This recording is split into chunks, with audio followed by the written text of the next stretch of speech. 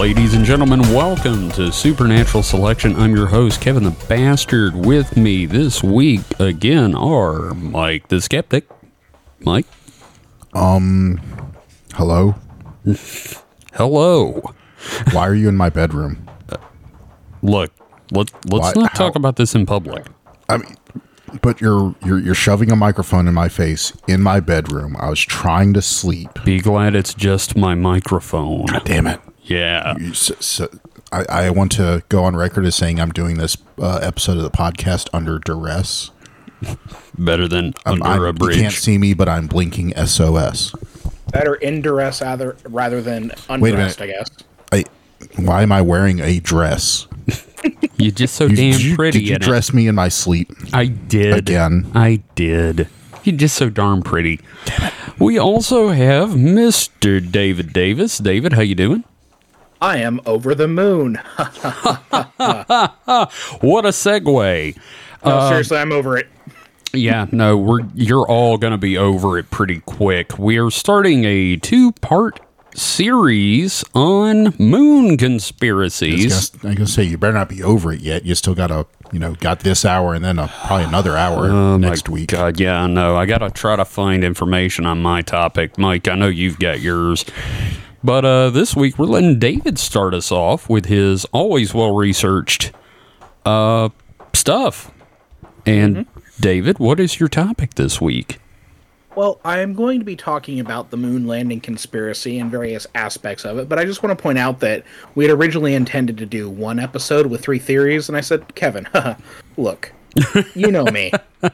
I wrote 10 pages on the Krampus. Yeah. We're not going to be able to fit my part into with 3 other parts in it, so... That's true. Yeah, I went ahead and did a whole episode. And that's seen fine. The link to the script? Yeah. Yep. That's fine. It's fine. Mm-hmm. It's giving us so much to talk about. Oh yeah. Oh yeah. We've got some strong opinions about this one. But in some moon trivia today, I read a news story about the the Chinese they landed a rover on the far side of the moon. Mm-hmm. So something their little rover has found is that the far side of the moon is covered in holes and is sticky. So it's a teenager's face. Just covered in holes and sticky. Yes. Okay, that's gross. Well, actually, it's just that it's full of more craters, which we kind of do that. And but apparently the soil on that side's more clingy than the near side. It's wet. Wet moon. Big old wet moon. Ew. Just fucking ew. They call it the dark side for a reason. It's moist. Moist moon. The moist moon theory. I don't like where this is going. We lost like 90% of our female listeners. So I'm sorry to hear you two ladies leave. But yeah, bye, Holly. Bye, Kit. So, you're handling moon landing conspiracy, huh? Uh-huh, yeah, and I feel all the dumber for having dived into this. Oh, yeah, man. I think we'll all feel dumber by the end of this run. Oh, yes, this will be a very fun one, I think, as well, though. But you're going to be upset. Oh, yeah, no, I'm already upset just thinking about it. So, yeah, I guess I can go ahead and start. By all means. Why wait? Just stick the knife in. So I always like to kind of give a shout out to the resources I'm using. Of course. I'm borrowing heavily from a Rolling Stone article titled "A Brief History of Conspiracy Theories About the Moon Landing." It's pretty much what you expect. It's a well-researched article, well-written, worked as a good overview. I have a few other sources that I'm using, including History.com. But if I use any other source, I'll mention it during the spiel you're about to hear. Right. So just, doing my due diligence, doing the research, that sort of thing. And we'll interrupt as we see fit to bring up things and make with a ha-ha. I certainly hope so, because this could get pretty dry. Oh, boy. Unlike the backside of the moon. Ooh. That big, wet moon. That moist moon butt. Ugh. The moon has swamp ass. Okay, so let's talk about conspiracies about the moon landing. Please. So, as we've talked about on this podcast a few times now, humans have a somewhat conspiratorial mindset. Yeah, and You don't say. I was going to say, a lot of that's like pattern recognition, I believe. Yeah, and I'll talk about that a little bit. Mm-hmm. But, I want to quote a favorite character from a favorite TV show of mine. The character said, "The minute God crapped out the third caveman, a conspiracy was hatched against one of them." Yeah, Do we recognize that quote from anything? I do not. What is that from? That is Colonel Hunter Gathers from the Venture Brothers. Ah, okay. It's been a long time since I saw that. Yeah, I've not watched a whole lot of VB. Yeah. Okay, so you need to rectify that because that's an amazing show. Oh, yeah. I mean, it's But on that the quote- list. That quote is absolutely incredible because I think it says everything about like how we're wired. Yeah. No, Yeah. There's a lot of truth to that. So, the idea is that like this human impulse for conspiracy is, it's a commonality between cultures throughout history, and one of those like strange leftovers of our cultural and social evolution for thousands of years. Right. You have two people, one of them's at least planning on how to get one up on the other guy. Mm-hmm. That sort of thing. That's just It's a holdover from survival instinct. So when we talk about conspiracy theory, data indicates that the vast majority of Americans, about 80% of us in a 2019 Insider poll, that was tied to the storm of Area 51. Do you remember that? Where it was like, oh, let's storm Area 51. Uh-huh. And we're going to Naruto run that shit. Yeah, that one dude showed up. Yeah. Yeah, about 80% of people in the U.S. believe in some form of conspiracy, according to that poll. It's kind of understandable, though, right, Mike?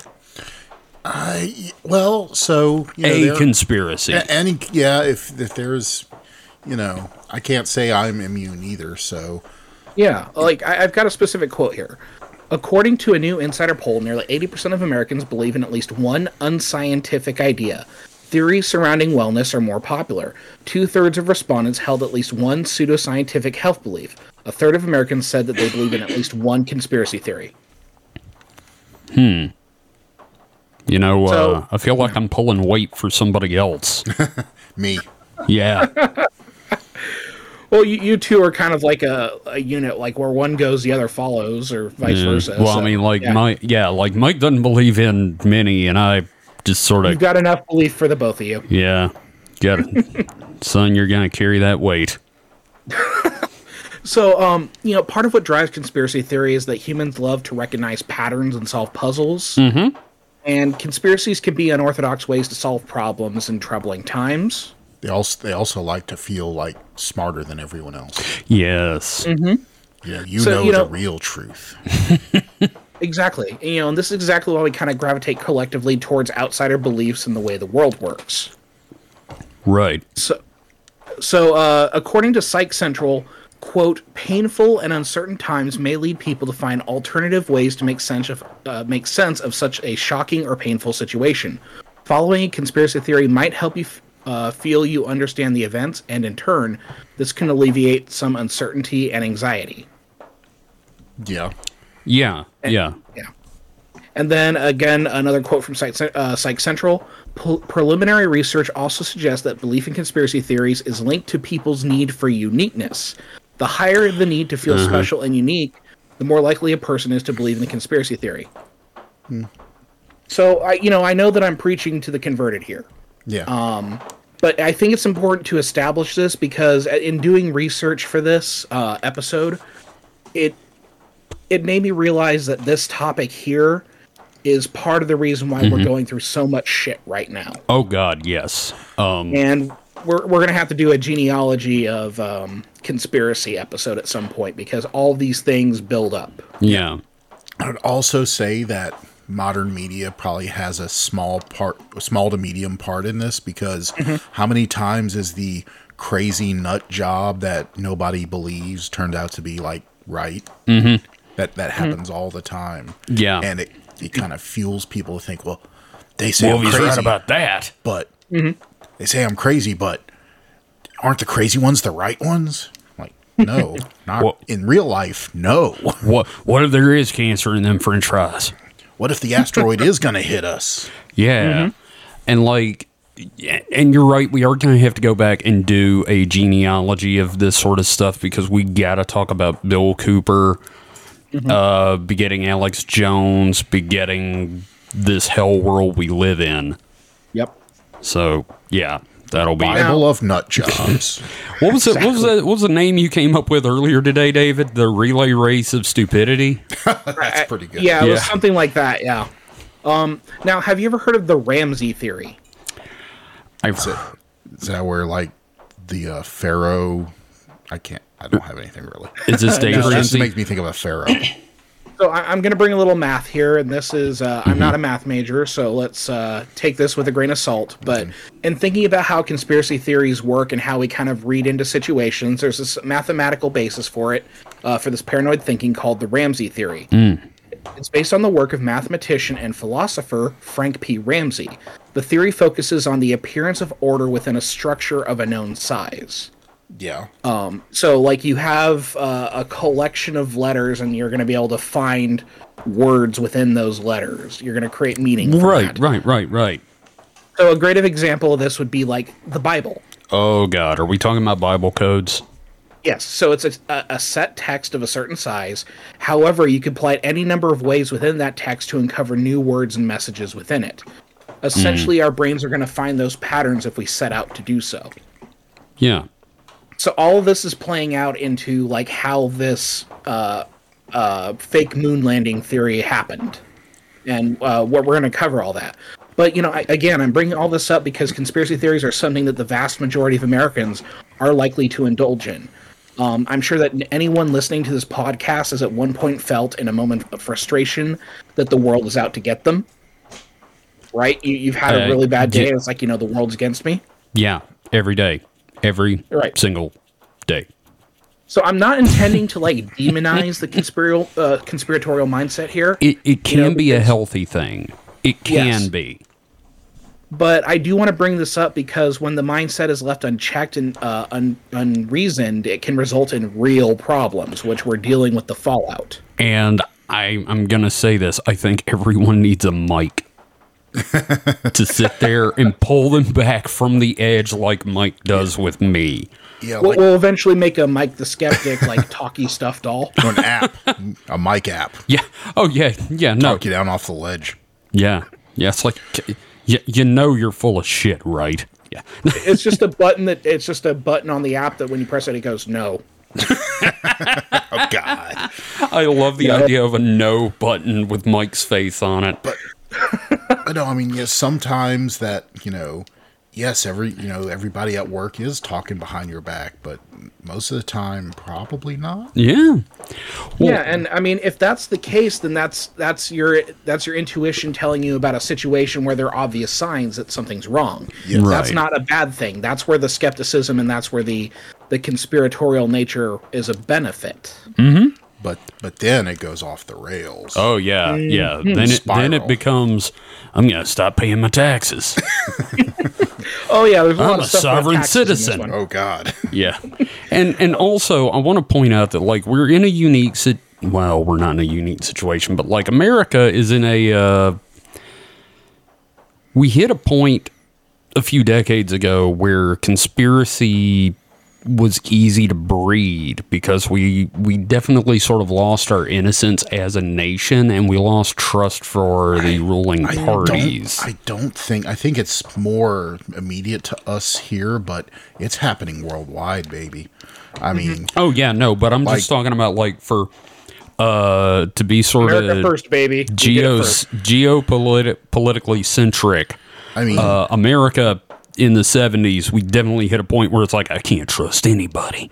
And we're going to be talking about that. Yeah. I think it just seems that way because we hear our local or nationwide news, but I mean, I Britain listen and the 5G towers. Oh Jesus, setting yeah, no, fire that to 'em, and that is all fucking David Icke right there, and Australia is definitely I know their lockdown was super serious and everything, but there are some very hardcore conspiracies about the vaccine down there. No, well, worldwide, there's a lot. Pretty much all first world nations have large vaccine conspiracies going on. Well, and I'm gonna say that a lot of this that's going on right now, even in other countries, I think it comes down to theories like this moon landing conspiracy theory. Yeah. Because I think there's like a direct connection. I mean, you have this, and you have the theories that came out of Bill Cooper. Yeah. So And you could really, this moon landing thing, a lot of people, this and flat Earth are like baby's first conspiracy theory. right, and here's another thing: if someone doesn't believe that we landed on the moon, what are the odds that they're going to believe a vaccine works? Oh yeah, no, that's a given. So let's. I could almost understand the moon landing conspiracies because it's a pretty big, it was a pretty big accomplishment. Like in the 60s, the era of, cars were carbureted. They had, it was all completely, mechanical, yet we shot people to the moon. put two dudes on the moon. Mm-hmm. So and we're going to talk about that because that there is some validity to the skepticism. There's totally a reason to be skeptical. And it's something you can't really research yourself. You can't, you can't go up there. You can't go up there. You can't see it with your own eyes. Can get a decent telescope and see Well, it. not really. No. Okay. The only thing you can do, I mean, if you have a powerful enough laser, you could do the retroreflectors on the moon. Oh, right. Those things. But you can't see, even the orbiters around the moon can barely make out the landing sites. It's just like a dark smudge. Okay. What they should have done is they should have just put a big old hello world across the surface of the moon, and they should have just carved their names in giant letters across the moon. a big old dick. Oh, that too. Oh man, could you imagine? Okay, that's it. I'm going to KC. We're putting dick butt on the face of the moon. So I'm talking about all these conspiracy theory things because I think it's a good background to this, but I want to explore how the fake moon landing conspiracy, one of the sillier and initially one of the more harmless theories out there, has actually had this outsized effect on American society. Oh, absolutely. And I want to hear how this really got started. Right. And, to put it bluntly, this conspiracy that the moon landing was faked has a direct line to today's extremely harmful conspiracies on vaccination, the secret cabal of child blood drinking elite. I should put this cup of child blood down then. The adrenochrome. Yeah. And, of course, falsified election claims being run through a deep state. So, you just got all these, theories that it all links back to. Yep. But, enough about that. Let's talk about the fucking moon landing. Let's talk about it. So, as of 2022, only 12 people in human history have set foot on the lunar surface. Yep. Only 12 people. That's pretty goddamn mind-blowing. And none of them since the early 70s. Right. Yeah. So if you want to develop some kind of way of creating an elite class on our planet, I suggest that this is the metric. Really? Not the Five Timers Club on Saturday Night Live? We're going with the moon landings? Which of us has set a foot on another heavenly body? I think that's the metric. If you're going to, the modern gods, basically. If we're going to make modern gods, I have ridden the mighty moon worm. That's It's like in the actually, just a quick aside, in the Wheel of Time stories in the first book, they talk about stories from the age before the Age of Legends, and one of them is the story of Lyn, who flew to the moon in the belly of a fiery eagle, and it's like, holy shit, that's Earth. That's John Glenn. Yeah. 10,000 years later. Yeah, no, I mean, that's exactly it. And it also kind of speaks to something of the character of the guys, because you see, you think you said elite class, but really, I think only one of them actually went on to do any kind of, politics. And the rest of them just kind of were like, hey, I'm done. I'm going to play golf. I think, I think I accomplished something. I think Neil Armstrong stuck around and stuck around with NASA for a while, but not in a astronaut Do you guys have anything for me to do? Well, no, I mean, so a lot of in NASA and their thing, astronauts. Okay, the head of astronauts, the person that like picked astronauts to go on missions, is traditionally a former astronaut themselves. So I think he stuck around and did that for a while. I should have done a little more research on this, but Yeah, it's okay. but yeah, they really kind of didn't use this as a stepping stone to something, you know, quote unquote better. I wouldn't say better, but you know, they didn't More, ride that something pony. more. Yeah, they didn't. You didn't They see didn't like use momentum from this to go somewhere. I Except for don't John know. Buzz Glenn. Aldrin, Buzz Aldrin as a spokesperson for BVTs.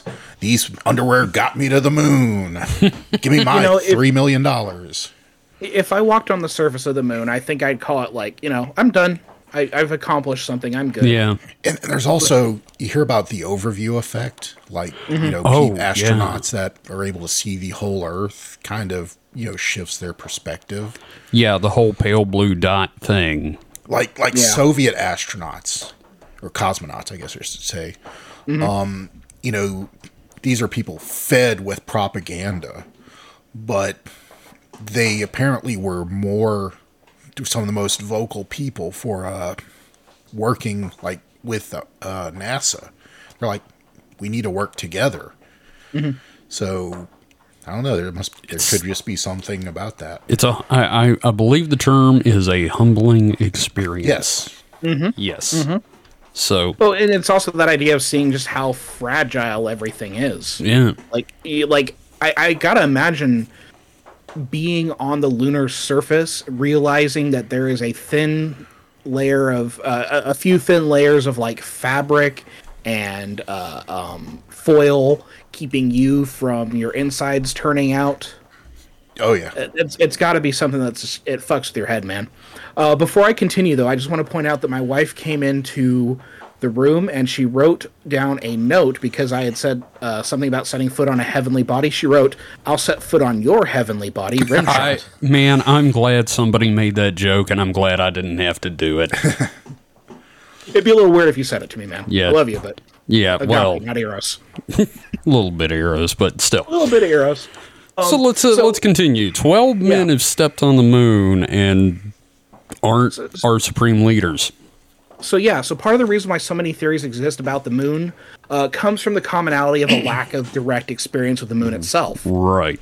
We can see it floating in the night sky, appearing and disappearing repeatedly over time. So there's this quasi-mysticality to it that the vast majority of human history has experienced when it comes to the moon. And if you do research, a lot of the earliest religions were either solar cults or lunar cults. Oh yeah. Or exactly. kind of both. Yeah. They're the dualities Yes. of the sky. And I would say in modern society, the moon is vastly underappreciated. Well, very much also, like, light pollution has done a lot to that. But, Even with light pollution, the moon is still one of the, okay, yeah. best, easiest to see bodies. Like funny I don't think it's story. lost a lot of, even in the biggest cities, you probably see it fairly well. Are you saying it's been eclipsed by other things? That's what I was trying not to say. Well, here's a funny story. Did you realize that people don't look up? Like, the number of people that look up at the moon has dropped so much that when people see it now, it often gets reported as a UFO. I've heard of that. That's so terrifying. sad. That blows my mind.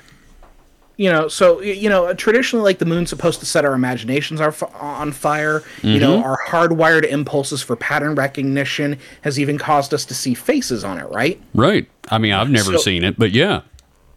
So you've never seen the face on the moon? Nope, just black spots, man. I am the worst with Rorschach tests. Isn't like the Chinese, they see it as a rabbit? The Japanese. Or Japanese, yeah. Someone saw it as a rabbit. Yeah, they see it as a rabbit, and I'll look at it, and I'm like, okay, sure, whatever. This is like constellations. What do you do with clouds?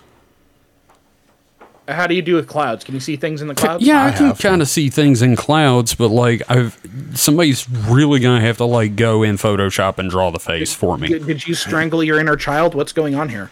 My inner child was abducted. Oh no! Yeah, probed in by the butt. the child blood drinking elites. Yeah, my child was a victim of a pluck and fuck. Oh no! Yep. God. Sorry.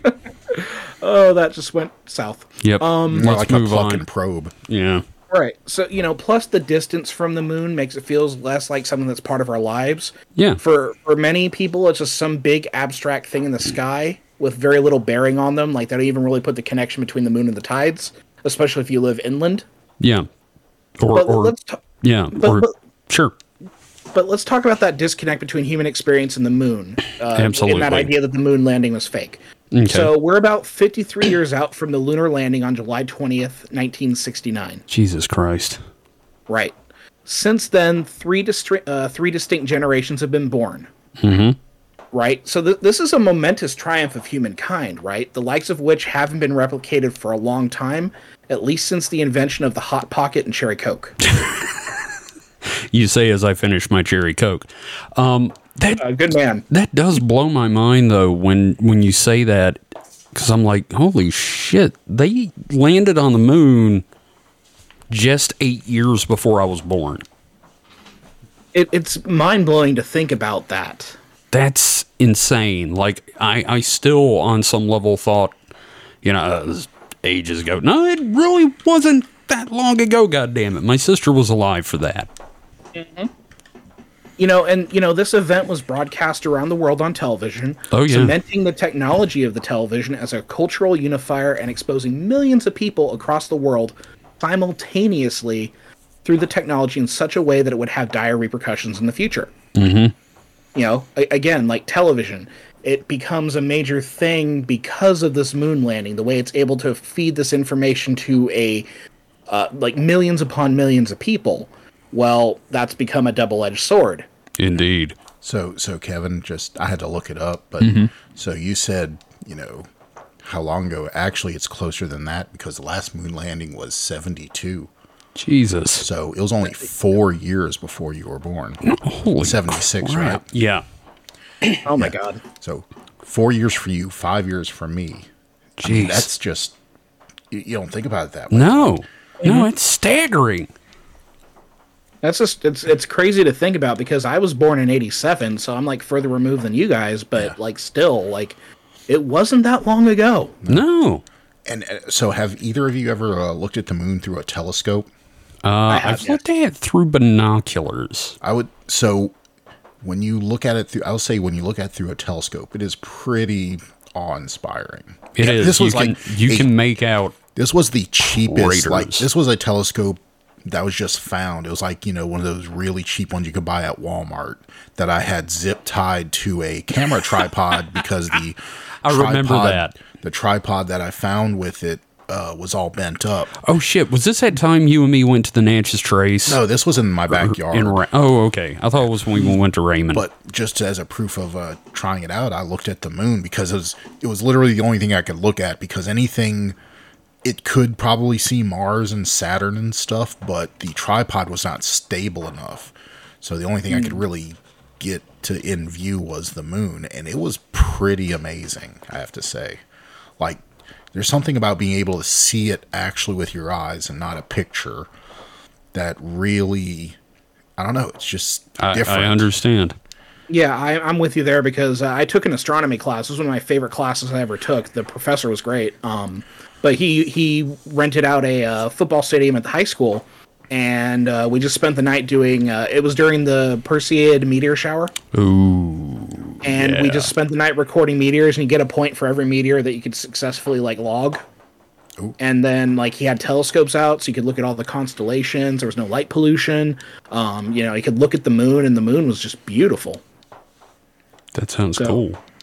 Yeah, it was honestly a magical thing because I had my blanket, I had my foldy chair, had a thermos full of coffee. I even had a red light so that way I wouldn't fuck with my eyes as I was writing down the meteors and stuff like that. Cool. But bringing up that television thing, this was 650 million people watching this moment, the first moon landing. Mm-hmm. That's crazy. That number hasn't been beaten since the wedding of Princess Diana. You'll never get those kind of numbers again either. You probably will. The population keeps exploding. Although, for being on the same thing. Yeah, I guess, with the die off of broadcast television. I wouldn't say die off, but the the reduction in importance of broadcast television and the, but popularity of streaming means a lot of people are probably like, oh, I'll watch it in 30 minutes or something, Yeah. Yeah. There's not the immediateness of live television anymore. So yeah, we have this like 650 million people who see it on TV. Despite this massive audience, however, inevitably come the doubters. Well, yeah, I mean, you've seen the original, like the broadcast footage. It was pretty terrible. Yeah, I mean, it was. Yeah, we'll talk about that. Yeah. We'll get to it later. But in this case, our main doubter, the guy I want to focus on, he's often fingered for the origin of the fake moon landing conspiracy, was William Casing. So, as early as 1969, just after the lunar landing was broadcast on television, Casing was already calling bullshit. So, Casing would self-publish in 1976 his book, We Never Went to the Moon, America's $30 Billion Swindle. Okay. I just want to throw out there how difficult it must have been to self-publish in the 70s. Honestly, not super hard. We'll talk a little bit about that. I'm pretty sure there was like houses that would do that. But so does anybody else think, Russian disinformation agent? Actually, I didn't think of that, but I kind of think it was much more along the lines of... He wouldn't be the guy. He wouldn't be a Russian. Because I'm going to get into his biography a little bit. He wouldn't have been a Russian disinformation agent because he thought that Russians were full of shit too. Oh, lovely. Yeah. But yeah, his book is meant to explain his position that Americans were gullible assholes and that the government was lying to everybody. Okay. So Casing would go on to claim that all 6 of the Apollo program moon landings were hoaxes. And his claims are fivefold. In his book, he argues that 1, NASA lacked the technical expertise to land on the moon. 2, the absence of stars in the photos and films of the lunar surface indicate a hoax. Oh, that shit. Yeah, I've heard that a lot. 3, several optical anomalies in the photos provide evidence of a hoax. Is this the stuff where, like, the plus sign goes behind it? Yeah, okay. I gotcha. Yeah.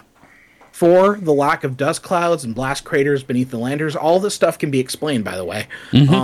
And then 5, the death of Thomas Barron as evidence of a cover-up. And he eventually would link in several more deaths of astronauts to this larger conspiracy in a very, very distasteful way. Yeah, of course. Here's a question. Did he, like, link it back to, like, what was it, Apollo 1 or Gemini 1? The one that they had the oxygen fire? Yeah, if you're talking about the death of Gus Grissom. Yes. Yes. He ties it back to that as well. Okay. I just want to make sure he had his bases covered. Oh, yeah, it's fucked, man. Okay. So obviously most of these claims can be disproven, We'll talk about those specific claims and how they're disproven. But with the release of this book, the die was cast and the conspiratorial-minded had found something that was a perfect conspiratorial vessel. Like people who were like not trusting of the government, which there would be a whole hell of a lot of them in the 1970s. Oh, yeah. Had something to latch onto. This is all Watergate, right? Right. So, and here's the question, like, how do you prove the moon landing? After all, without going to the moon, how can you prove that people have gone to the moon? What are we going to do? We need to send another rocket up there. We need to send an astronaut there to take live video of, oh, wait, no, that wouldn't work because, you can just fake the live video. Again. There's no way of winning. Yeah. Yeah, no, it's definitely, that's why conspiracies like that, take root is because there's really no good way to debunk them. Okay, I got a great idea. We just launch all these conspiracy guys about the moon landing into space. Like that episode of South Park with the whale. Yeah. They just put the whale on the moon. Yeah. There you go. So, again, just to reiterate, only 12 people in the history of humankind have set foot on the lunar surface, allegedly. Yes. So, it becomes 12 people's claims against potentially millions of doubters, obviously. So it's like a numbers game at this point.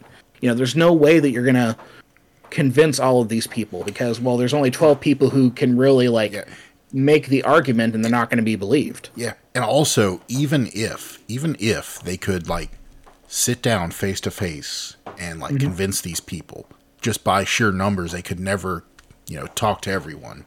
And if you're Buzz Aldrin, you're likely to punch him in the face. Oh, yeah. Well, yeah. God bless Buzz Aldrin.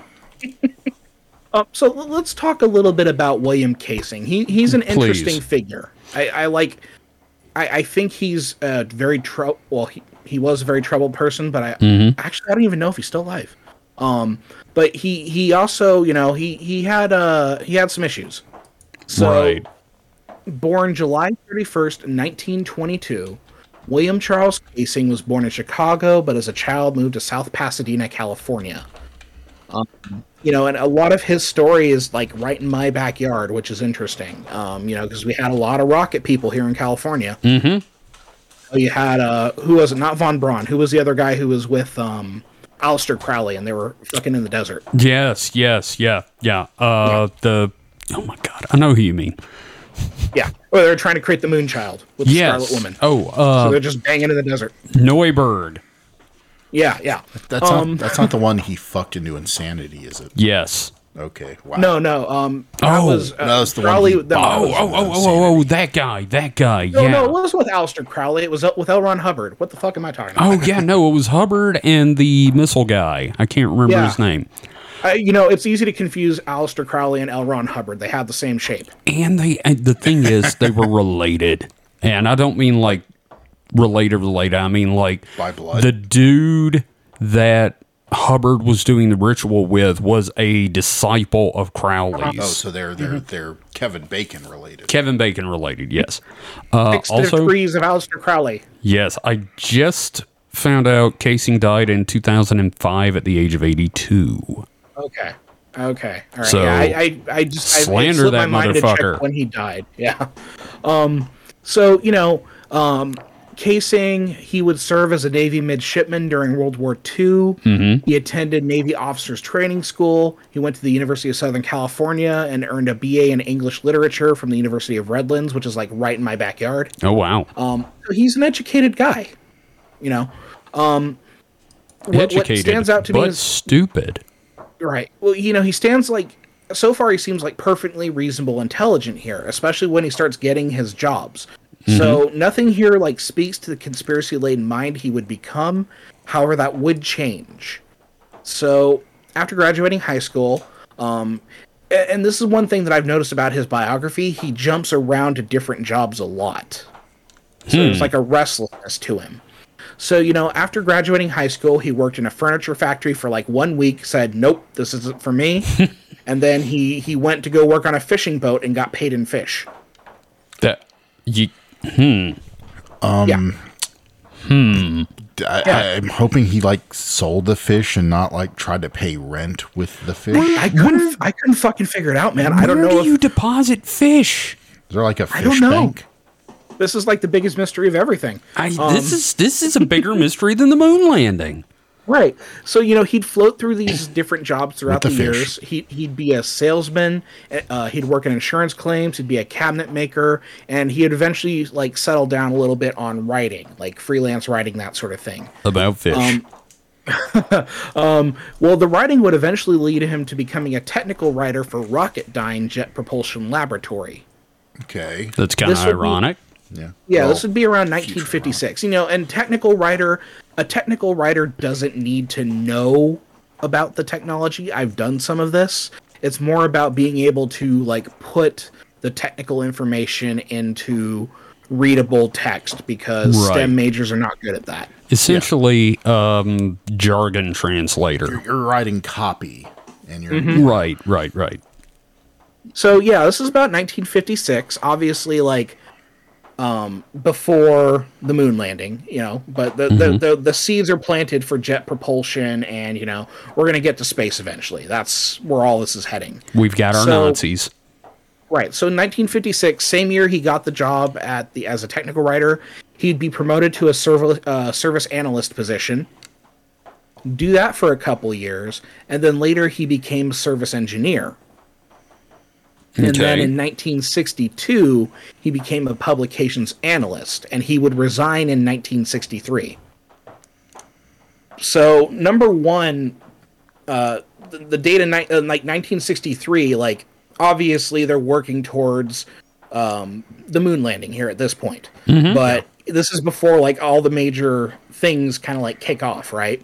Yeah. So he leaves before like we get to the meat and potatoes of the whole space race there. But the point is that he spent a lot of time at a jet propulsion laboratory, and he got promoted pretty high up, I would say. So, you know, that's part of his, like, quote-unquote pedigree That's for, his, like, why people believe him. and this is also his, why you should believe me. Exactly. So, it was after he retired, something about him changed. We're not sure what caused it, but he began to suffer from chronic anxiety. I'm going to go with a stroke. Maybe. Basically, like, the anxiety was eventually, like, it became full-blown disillusionment with modern life. It became so severe that he got rid of the family television, radio, and the newspaper subscription, and then forced his family into a wandering lifestyle that eventually broke the family apart. Wow. You know, you know what? I'm glad he went with moon conspiracy instead of, say, mail bombs. Right, right. And like at first, this crisis isn't a necessary. Like, obviously, it broke up a family, but I'm sure the family was glad to get out of the situation. Oh yeah, but no. it wasn't necessarily a bad thing either because he seemed comfortable for a time. Now, I'm going to quote from an article by Darren King about casing. Quote, he bought a trailer with bunk beds for the girls and embarked on a year-round vacation. Before long, he parted ways with his wife and family, too. For the better part of the next decade, Casing had no fixed address. He foraged for food and picked up odd jobs, freelance writing, fruit picking, security, and selling dentistry equipment by mail order. That's interesting. I Right? don't know how you get into that. He would eventually describe this time as having a, quote, rambling, tax-evading lifestyle. I told Right. you, man, you get into this stuff and suddenly it's like, what are taxes anyway? Yeah, I don't believe it. I don't believe in taxes. You know, we're going to have to do some sort of tax T-shirt because all of our Yeah. guys we cover like don't believe in taxes. Yeah. Yeah, of course not. But I will say I did evade taxes for a little while, but that's just because I was poor, and eventually it was forgiven. They caught up with you. You paid them off. No, And they what? didn't. Well, they sort of caught up with me. I started paying taxes again. They're like, "Hey, you owe taxes, so you're not getting a refund." I was like, "Fine, okay, you can keep the refund. I'll just keep filing taxes." And then one day it was like, "We're good," and it was like, you know, Yeah, but you didn't it was like. oh no, I didn't like live on. You didn't Al Capone that shit. No, Yeah. I didn't like, but I did like. I was a what you call it? I was a quote independent contractor that I was supposed to pay my own taxes, but I was like 23 or some shit like that. So it's like, nah, I'm good. I'm not gonna pay those dirty taxes. They were just lucky. They were It's- just lucky you weren't day drunk all the time. No It's kidding. funny you say you were 23 when you did this because I got something to talk about 23-year-olds and the moon landing later. So let's go on. So he basically Bill Coopered it. Yeah, yeah. And I'll get to that in a second. But, you know, for a time, he would publish work with Straight Arrow Press, who at the time were the publisher of Rolling Stone magazine. Oh shit! Wow. And his first major book was The Ex-Urbanites Complete and Illustrated Easy Does It First Time Farmer's Guide. So this is a book to tell suburbans how to farm. Yeah, it's just kind of like, you know... Do you want to go it's- off the grid? Go off grid, Yeah. man. He ended up like getting remarried, and he, you know, just kind of like living off the land, kind of hippie-ish, that sort of thing. Yeah. Uh huh. You know, so, you know, and overall, this is fairly harmless. Like, that sounds like a pretty fun book, Yeah.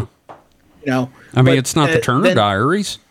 Yeah, exactly. It is definitely not the Turner Diaries.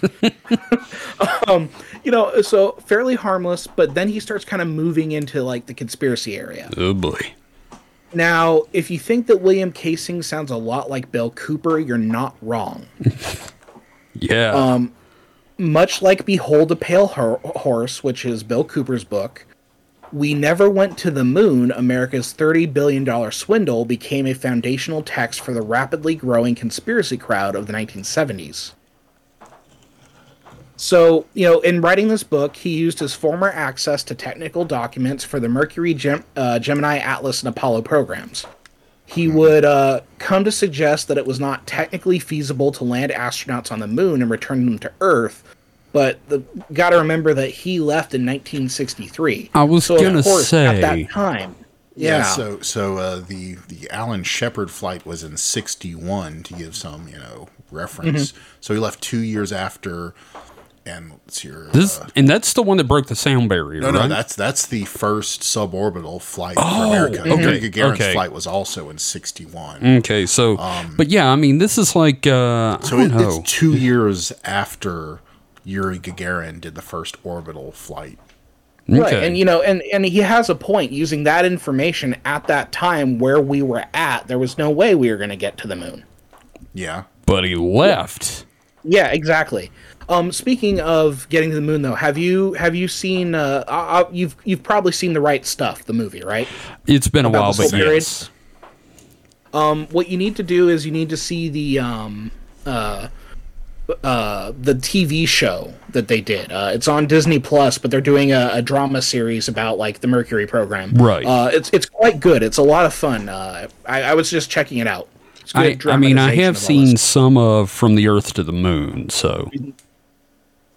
So, again, he left prior to when things like when the shit hits the fan. Yeah, you know what I mean? He pretty much left prior to the quickening. So what you're saying the program is this motherfucker is the George Best of the space program. Like he left before the Beatles became famous. 61 is also when Kennedy gave his speech. Yeah. So they were still in the design go phase to the moon before and do those other things. Yeah, they were still in design phase and drawing, and so he obviously hadn't ramped up. Yeah, he didn't start seeing the crazy shit that would come from that. So that's a huge problem with his approach so far. Yeah, right. So, a Smithsonian Magazine article by Roger Lanius, a former Smithsonian and NASA employee, describes Casing's theories quite accurately, stating, quote, his rationale offered poorly developed logic, sloppily analyzed data, and sophomorically argued assertions. God damn. That is like, that's a burn, dude. Yeah, that's like, that is like the most distinguished, nice way to say that this guy is a complete fucking idiot. I mean, shit, I feel called out. That's professional speak for this guy's full of shit. Yeah. I feel shame just reading it. He used the term floppy. Yeah, sloppily analyzed data and sophomorically argued assertions. I think that's the one that hits me the hardest. Oh yeah, God, this sounds like when they threw the Ghostbusters out of college at the beginning of the movie. That's saying that a high school debate team could probably take his reasoning apart. Well, that is exactly it. That is such a good diss on this whole thing. Holy shit, that's man. Of course, that's someone in the establishment. So the people that are following behind, they're in the conspiracy. Former NASA employee. Sure. Mm-hmm. What does NASA stand for, David? I'm sure there's a joke here. Never a straight answer. Oh shit. Well, that's probably comes from this whole conspiracy. Yeah, there you go. There you go. So here's the thing about the moon landing, conspiracy that Casing started. It's probably a joke. It started as a joke. So I told you that he eventually, I told you that he eventually got a new wife. Her name was Ruth. While he was on his travels, he befriended a one John Grant, an unhoused heroin addict and Vietnam vet. Okay. So he's a bit of a character. Yeah. Grant, according to the Darren King article that I referenced, suggested that Casing could write something outrageous, quote, like we never went to the moon. Oh, shit.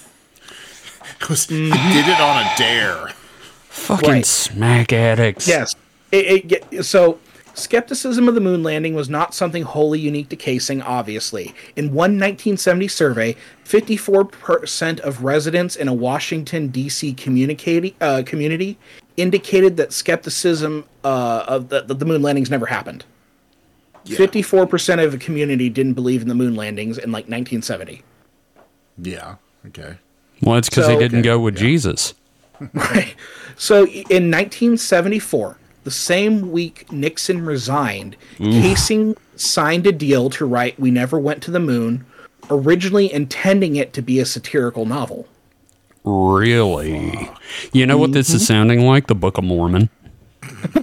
That it was, it was going to be a fantasy book, and then he is like, wait.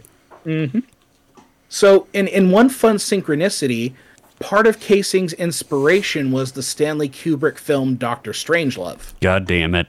And we're going to talk about Stanley Kubrick when we talk about the conspiracy. Yes. So then, one of the things he mentioned that he was inspired by the report from Iron Mountain, as well as the film Executive Action. So the report from Iron Mountain was a satirical leak of a suppressed government document. It was like a book that was like, the secret government documents, that sort of thing. So it's a parody. That was Okay. one of the things that inspired him. Have you ever seen Executive Action? I haven't. It is a movie. All right, so you've seen JFK, right? The movie JFK, Oliver Stone. Yeah. It was basically just JFK, but made in the 1970s. Oh, okay. It was a film that was so controversial, it was pulled through from theaters like the week it premiered. Holy shit. Yeah, and it was about the Kennedy assassination, and it posited that there was a government conspiracy to kill Kennedy, which is like really crazy to have that in 1970 something. Yeah, like that soon afterwards. Yeah. So, despite the intent of the book as a satirical work, Casing found himself drinking the Flavor Aid and would come to believe his own claims. Thank you for saying Flavor Aid, by the way. Yes, I have that as a pet peeve. It was not Yes. Kool-Aid, it was fucking Flavor Aid. God damn it, y'all. He was not putting forward that extra 3 cents for Kool-Aid. You got a cult to run. You run those on pennies. Yeah, no. You take care of them pennies, them dollars take care of themselves. So I just want us to take that in that what started as a joke, what likely started as a joke, became one of the most influential conspiracy theories in American history that is still haunting us today. God. And is probably a direct connection to all the other shit we're dealing with right now. Fuck. It's horrid to think about. What? Yeah. Yeah, I mean, I can't, you can't lay it all at their feet, but it's definitely kind of given, I don't know, I wouldn't say fertile ground. gave it a boost. It enabled, maybe? Well, and here's the thing. I like that you put that idea of enabling because part of the issue is this was in the 1970s. The 1970s is one of the darkest decades in American history, and conspiracies run rampant in the 1970s. I have in my outline here, shit was popping in the 1970s. Oh, yeah. Yeah. So, I make the claim that the 1970s, with the exception of the mid to late 1960s, might be the most influential period of time in modern U.S. history. I understand that this is kind of controversial with the fact that the bulk of the history book civil rights movement ran through the 50s to the mid 60s. But I argue that the direct grappling with these issues in the 1970s, that kind of aftermath, combined with the political intrigue of the Nixon administration, several assassinations, the legacy of the Vietnam War, and the awakening to the darker side of world power would have a more profound effect on the American psyche. Oh, yeah, no. The 70s were when America sort of woke up to a certain level of reality it wasn't okay with, I guess. Yeah, The well, 70s is when America's dog died. I can see that because, the 60s was getting over, was enabling civil rights, and then the 70s is kind of like, there was a lot of people, there's a video I saw today that's basically, because Martin Luther King Day was just a couple days ago, and it basically said that, showed a clip of Martin Luther King, in the speech right before his assassination, was saying that a lot of white people, stood with them in Selma and stuff like that. But they did it more for, they didn't, for the injustices of, people of color being beaten and stuff like that. But they weren't necessarily in line with them for, the full civil rights. Right. And, and that's the thing is And so- okay, if we say that the civil rights movement, succeeded, and put that in like big emphasis quotes and italics. Like it Yeah. succeeded at the end of the 1960s. The 1970s is when it has to be Shock put into waves, practice. though. The waves just spreading out and having to deal with it and live with it. Yeah, and Yeah. it's not a good time in the 1970s. A lot of turmoil. You know, and here's the other thing about the 1970s. It's a fertile time for conspiracy-minded people because very real conspiracies existed and were Oh, yeah. proven to have real-world Coming out. consequences. Oh yeah, Yeah. lots of And lots shit, of the- shady government shit coming And the to fucking light. gas crisis was happening. Yep. Yeah. Just- Watergate, just- MK Ultra. Yeah, I was gonna say MK Ultra. You OPEC. know, finding out about that. Yeah.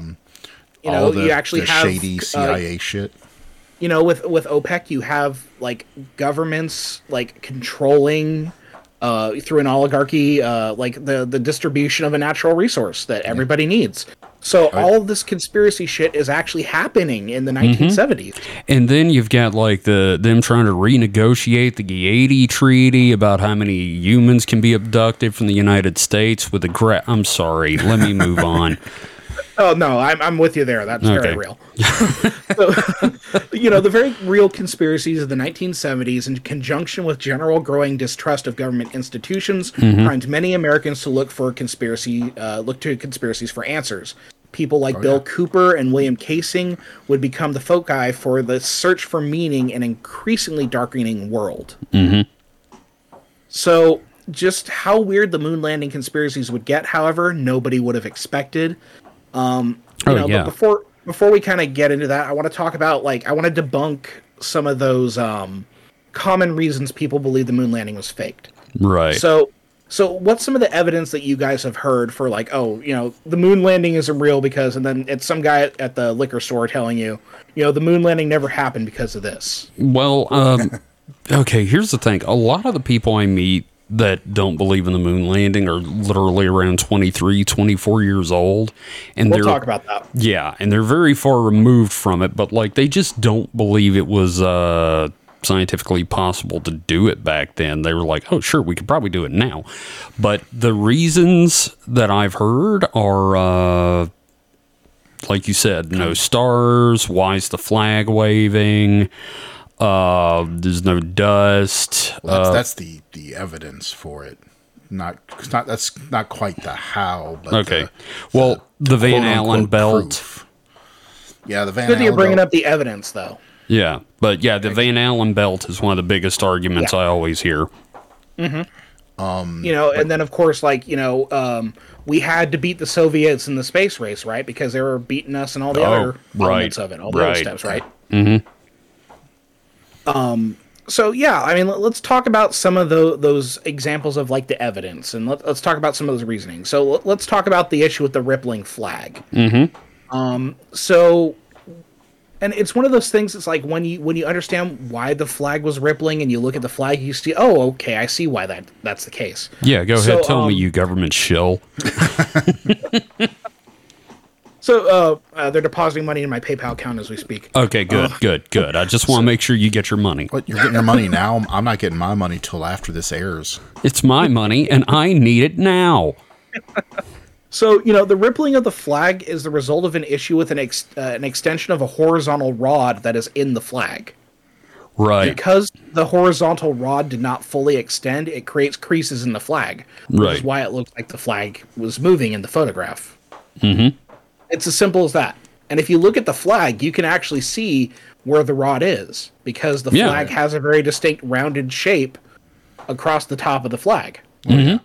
I mean, how else is going to stand up on, The moon. anywhere? Exactly. Look at the flag on Earth. A flag on Earth's not going to stand up like that either. Yeah. Unless there's a wind. So yeah, if you wanted a flag to always be, stretched out on Earth, even you'd have to have a rod. So what you're saying is that it wasn't the air conditioning. It was farts from the dark side of the moon. Okay, dark From the moist side. From the moist side of the moon. Dark, moist farts. Moon All right. farts. Moon farts. Gotcha. A little dose of cheese for you. You'd also think that if they're faking it, they would take air movement into consideration. My thing is, if they were gonna fake it, they would have faked it better. Right. Yeah, I think especially if Stanley Kubrick was I attached. swear to you know God. what I mean? I think a moon landing fake would look a lot better than what we got.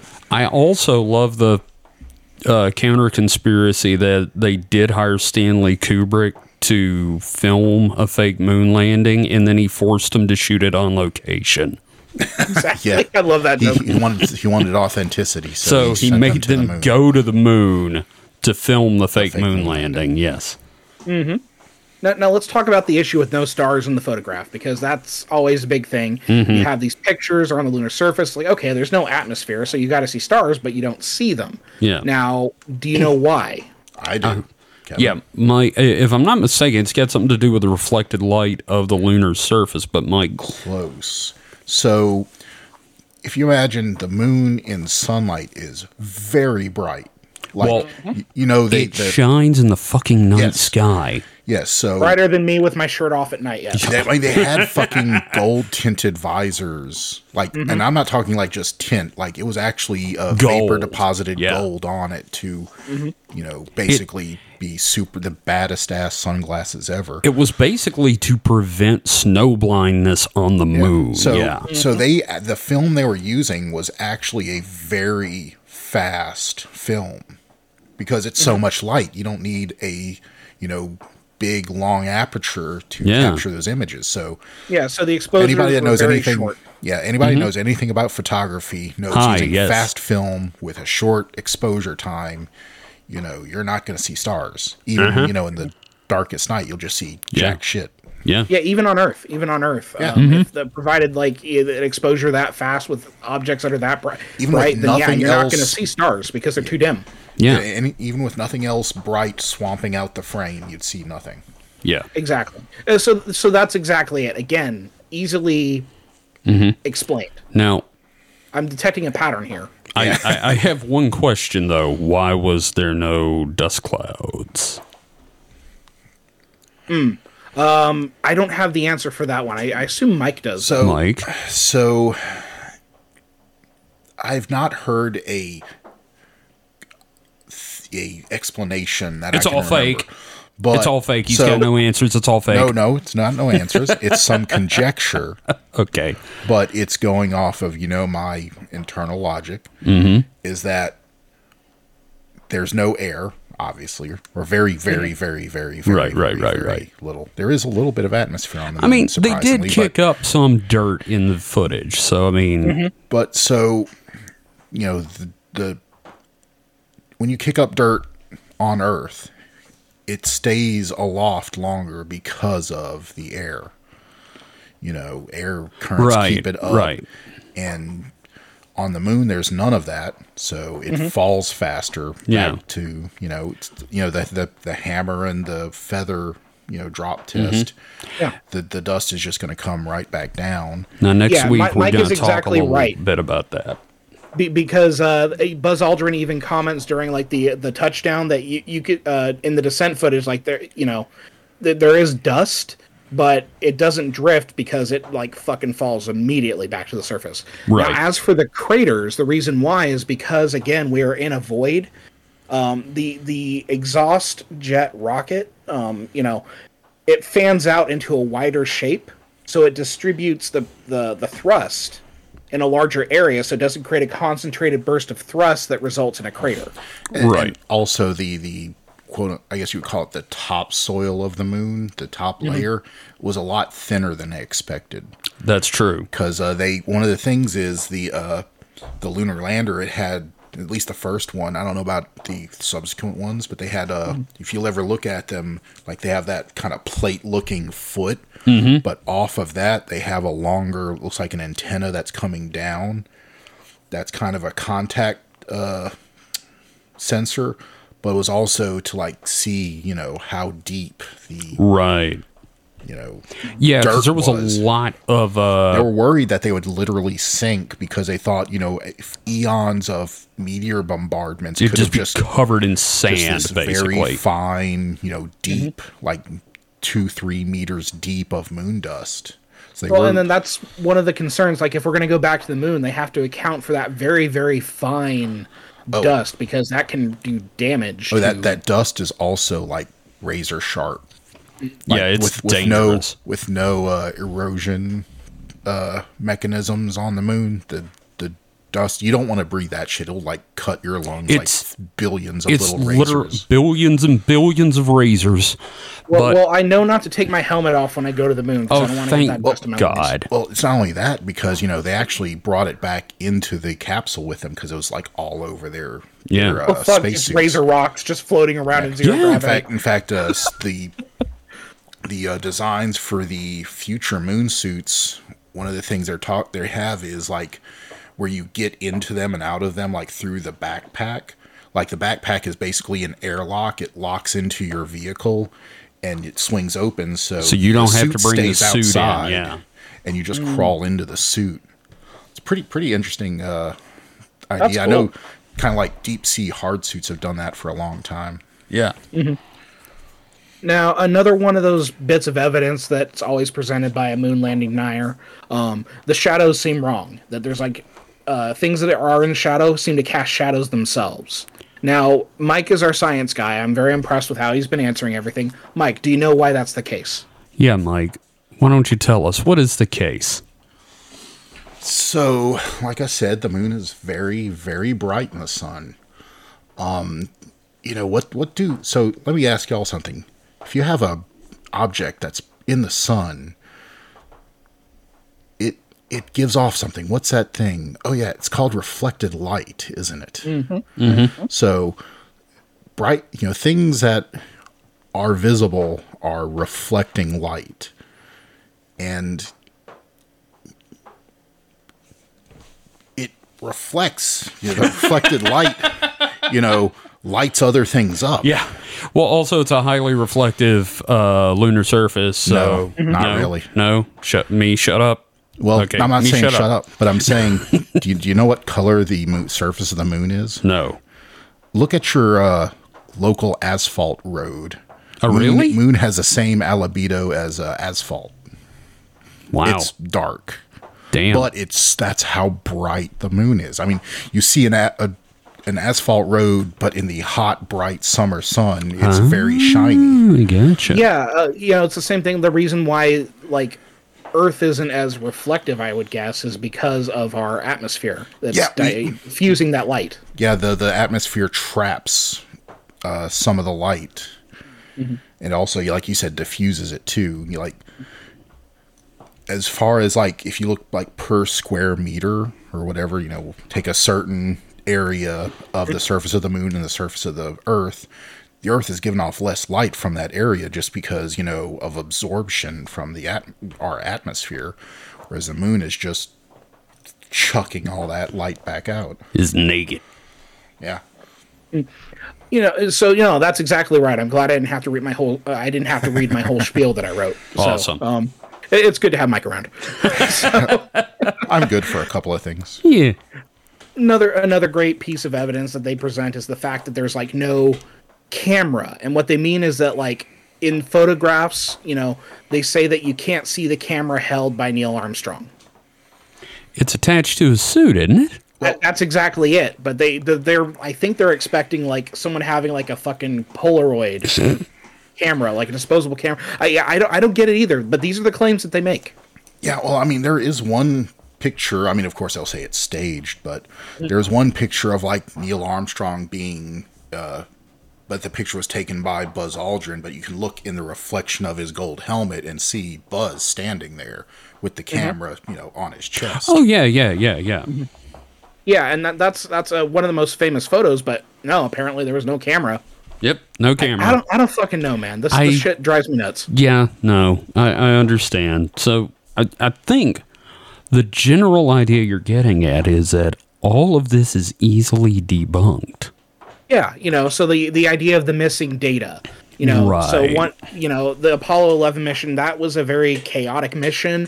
Telemetry tapes like disappear sometimes. Mm-hmm. The transfers, like the quality of the broadcast, because what happened was in Australia, they like live recorded the feed of the video. Yeah, they had it was being broadcast out to Americans. Yeah, they had it on a screen and a camera pointed at the screen. because Yeah, of the way it was being done. Right, the way they had to you know, do it. And then some like the missing data for some of like the landers and that sort of thing. Some of the blueprints, they were from private contractors like Grumman and Boeing. Those things become Right. lost. Yeah. I worked for about 6 months at an engineering company, and they lose shit all the time. Well, you want to talk about the data though. Ooh, I mean, when I read about how they so you think of Mission Control as this giant, high tech, all these screens and stuff. Not back then. Like all those screens that they were showing, I mean, yes, they had important information, but it's not like it was, computers and all this showing. Like, the behind the scenes at NASA for the moon landings to show all that data was just the most Rube Goldberg shit you can imagine. Oh, yeah, no. I just picture it the equivalent of people running around behind the cameras screaming. No, I mean, they had, these reprojection systems, so, okay, you can think of the famous pork chop plots where, you show there's the Earth, and it has the lines that go across the Earth to show the orbits, right? And there's Right. an icon, a little spaceship thing showing the position of the spacecraft. Well, all that was done. If you ever used an overhead projector at Yes. school with transparencies, it's kind of the same thing. They literally had, a transparency and then a little, spaceship transparency that was superimposed over it. It was this whole system that, while it worked and it, did what it was supposed to and showed the information it needed to, It was garbage. it wasn't garbage. It was revolutionary for its time, but also it was very primitive. Rudimentary. Yes, it was not Computers. well, it was computers, but it was computers in the sense that It added up they numbers. added numbers. Yes. Yeah, but I mean, there was no VGA port and Yeah, no, all there's that. no Yeah. computer video. I No. mean, like you said, so the video signal that they received from Apollo on the moon was a completely new format. They couldn't just pipe that to the television networks because it wasn't the right format. It was like a lower scan rate, a lower resolution. And like you said, the only way for them to get that video to The networks televisions. was to basically plop a camera in front of a projection screen. Yep. Which is why it looks like crap. And also, a lot of places got their rebroadcast was basically from that video stream to a film recording to another video output. This sounds like watching It was a anime hack in job. the 80s. Yeah, no, it was just this whole. I mean, it was state of the art at the time, yes, but when we think of, I think our vision of state of the art now is very Warped. is warped. It makes us think that they were a lot more advanced than they were. No, this is the 60s, man. It was the 60s. I It mean, was just like, everything I- was hobbled together with tape, spit, and hope. I think my smartphone has more processing power than the Mission Control. Oh, no, your smartphone, God, your Yeah. smartphone Yeah, is no. your smartphone has more processing power than a supercomputer in the 80s or 90s. I mean, Yeah. it is. I could rant about this for on a good while about the smartphone is Insane, honestly. it's this supercomputer that we would like. We In would the have 60s, lost it. In the 60s, it's like Star Trek levels of technology. We use it to watch cat videos. And we always say cat videos. Well, yeah, because we're it's the that most trained. Because it's the Or one Wordle. thing that everyone has watched, and it's also the most useless, but still, entertaining. Yeah. I mean, I'm not gonna deny that I watch cat videos. It's Sure. useless. It's fun. But let's move on. Yeah. Yeah, I want to get into like one last little bit of evidence as to like why people believe the moon landing is a hoax. Probably the Yeah. most sinister, and that's with the suggesting that people have been killed for it. Yeah. Yeah. So, perhaps most sinister are the claims that NASA and our larger government body has people killed because of their knowledge of a secret that, like, people that we faked the moon landing. So one such claim is that NASA technician and safety inspector Thomas Barron was murdered because he was going to reveal the moon landing was fake. Adding fuel to this conspiracy is a reported disappearance of Barron's 500-page report of the Apollo 1 fire. So, again, coincidence, shit gets lost. But, with his death in a traffic accident, the missing 500-page report, that fuels the conspiracy. Someone who's already thinking something's up is going to go, aha. Well, yeah, of course. Well, again, coincidence is the breeding ground of conspiracy. So, I mean, that's how it works. So other claims identified 10 deaths during the Apollo program as examples of NASA cleaning house. This includes the deaths of the astronauts during the Apollo 11 fire on January 27th, 1967. Coincidentally, January 27th is my birthday. So I share an anniversary with 3 dead astronauts, which is sad. Oof. Yeah. Oh, yeah. Yeah, the Apollo. Yeah, the Apollo 1 fire. And then here's the thing. Casing, he doesn't just stop with the moon landing. He supports several other conspiracy theories, such as the claim that the Challenger explosion was no accident. that apparently those astronauts were going to reveal that the moon landing was fake. And they had a teacher on board that would have been just like, she would have blown the whole thing wide open, I'm sure. Yeah, I can't even get my students to do their reading. There's no way that a teacher's going to be able to blow the secret wide open. No. He also believed that the CIA was brainwashing people. He wasn't too far off there. Well, that's different. That's yeah. He believed the CIA was poisoning people. Again, not too far off. Yeah, I mean, there's that whole San Francisco thing. And then that the media was trying to control us. Again, not too far off. A broken clock is right twice a day. Again, I gotta find somebody else to agree with about this. Exactly. The minute you start using dead astronauts to support your bullshit, I gotta back out. Yeah. I'm sorry, man. Just take me off your mailing list. So, a major reason why people proposed the moon landing was fake was because of the nature of the space race itself. Being political. Beating the USSR to the moon would be seen as a crowning achievement of the U.S. space program. There's that, that meme of the guy who's celebrating, he's got his medal, he's drinking that bottle of champagne, he's kissing the woman, and then he's on the 3rd place bronze pedestal. Yeah, there's a meme of that, but it's with 9 other people, and he's in 10th place, and he's representing the U.S. getting the moon, and the 9 other people are the USSR. so yeah, it was a big win for America. It was definitely a shot in the arm. Now, I will say, sorry, my southern accent came out. I was just going to say, I will say that one of the things they've said is the reason the USSR never got to the moon and their space program hasn't worked out is because you can't actually do it because America didn't actually do it. And I'm like, yeah, sure. Nothing to do with the political environment, lack of money, people starving to death. And then there's a thing about the radiation belt. It's the Van Iver belt. Van Allen belt. Van Allen belt. So there's all these different reasons, all of which can, if you're able to sit down with a person and talk to them and get it through their skull, they'll go, okay, I see your point. I'm not going to believe you, but I see why you believe what you believe. Right. One of the oddest wrinkles to this whole thing is how Hollywood gets involved. Good. So there was a movie about a mission to Mars that would sow more doubt into the legitimacy of the moon landing. Capricorn 1. Starring O.J. Simpson. Yes. I was going to do. I'm just going to barrel through and read my thing. Okay, I'm sorry. No, it's okay. I'm so excited you brought it up. Capricorn 1 was a 1978 thriller about a faked Mars landing conducted by the government.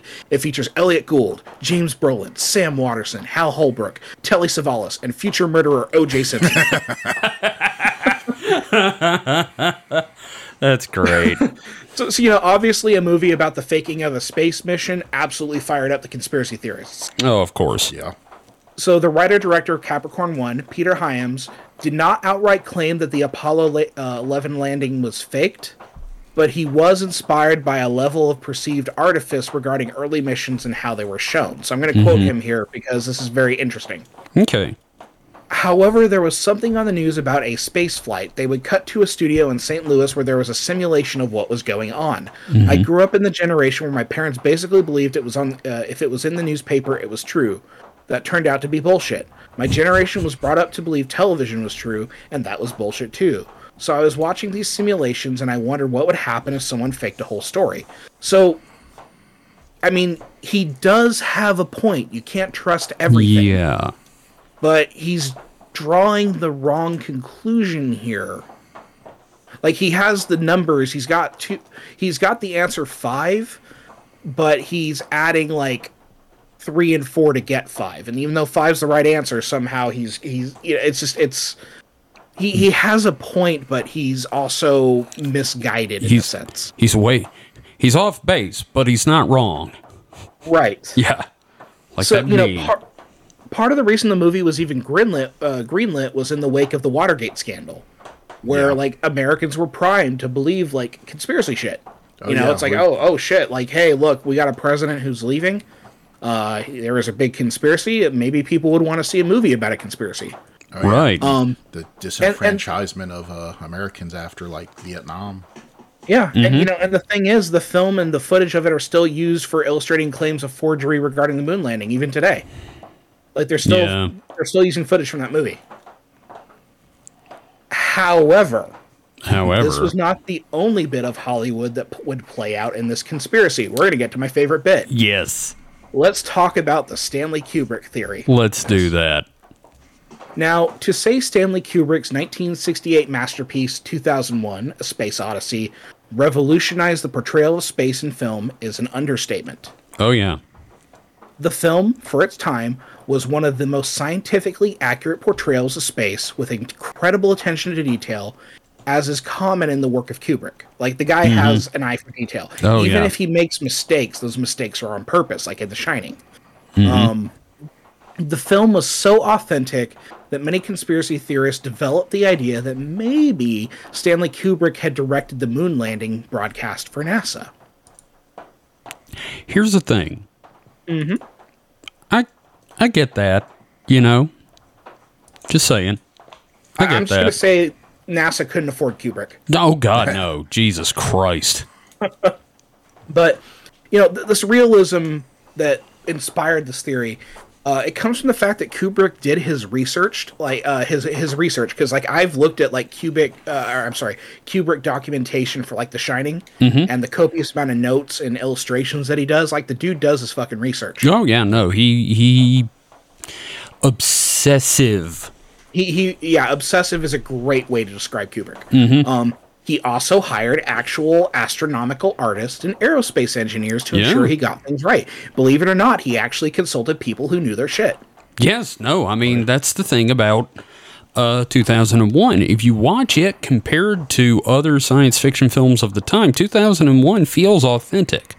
Yeah, and it's down to all those little details. Like, for example, the spiraling room. Because there's a logic to it. It makes sense why the room would be spiraling like that. So all of this is fuel for that. Yeah. So that theory has existed for a long time. Oh, yeah. It's recently picked up steam, however.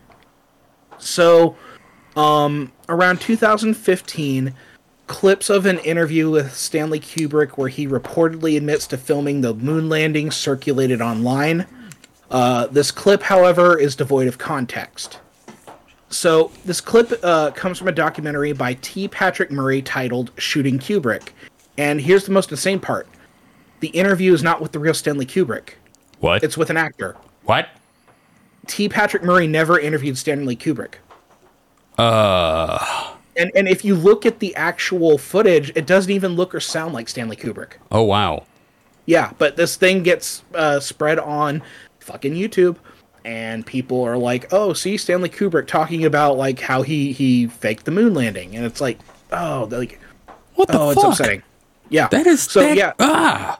And that's floating around since 2015. I've got some footage of someone going into outer space that was faked that you might find interesting. It's called Fraggle Rock. And this character called Traveling Matt goes out into, quote, outer space. You might enjoy it. So I really wish I had watched this video before we recorded, because I just thought of it while we were talking. There was a video I watched several years ago. I linked it in the Discord if you want to throw it in like show notes or whatever. But it's by writer-director S.G. Collins, who basically deconstructed the filming hoax, like how basically the technology of the time wasn't good enough to, do it in any, like video. We couldn't have done it in video because, video at the time was basically was pioneered by NASA for this flight anyway. So what you're saying basically is it was easier to go to the moon than to fake going to the moon. One of his arguments is like they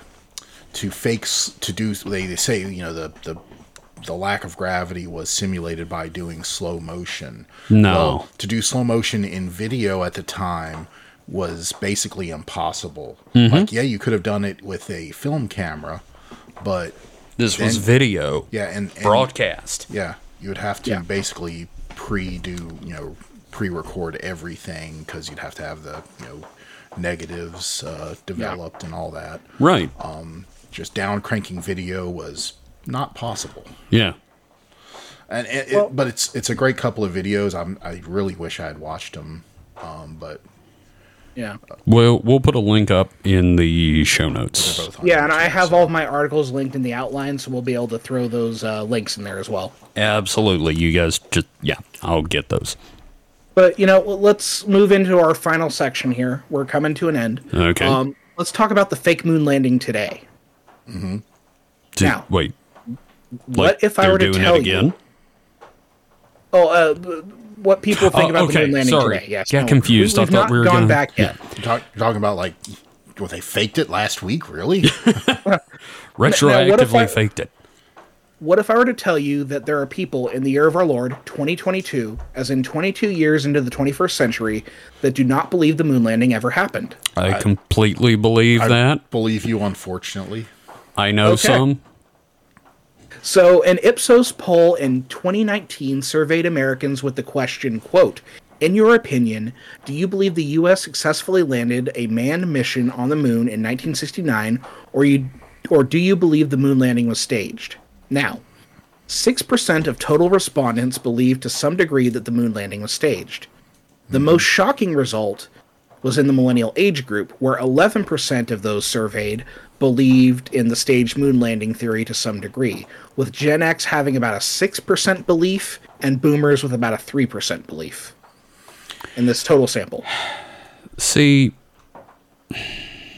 you mentioned earlier that we're like 3 generations out from the moon landing now.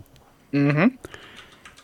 And to some extent, that kind of, that's part of the reason. I mean, because, for us, growing, me and Mike especially, growing up, the moon landing was shit that happened. It was history.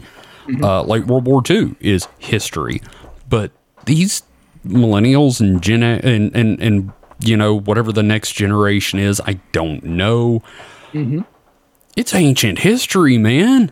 Well, and that's why you have millennials and Gen Z now who are saying they don't believe the Holocaust was a thing that happened. I was just about to say that. Is that it's not, just the moon landing, because a lot of, I was going to bring up the Holocaust, that almost 1 in 10.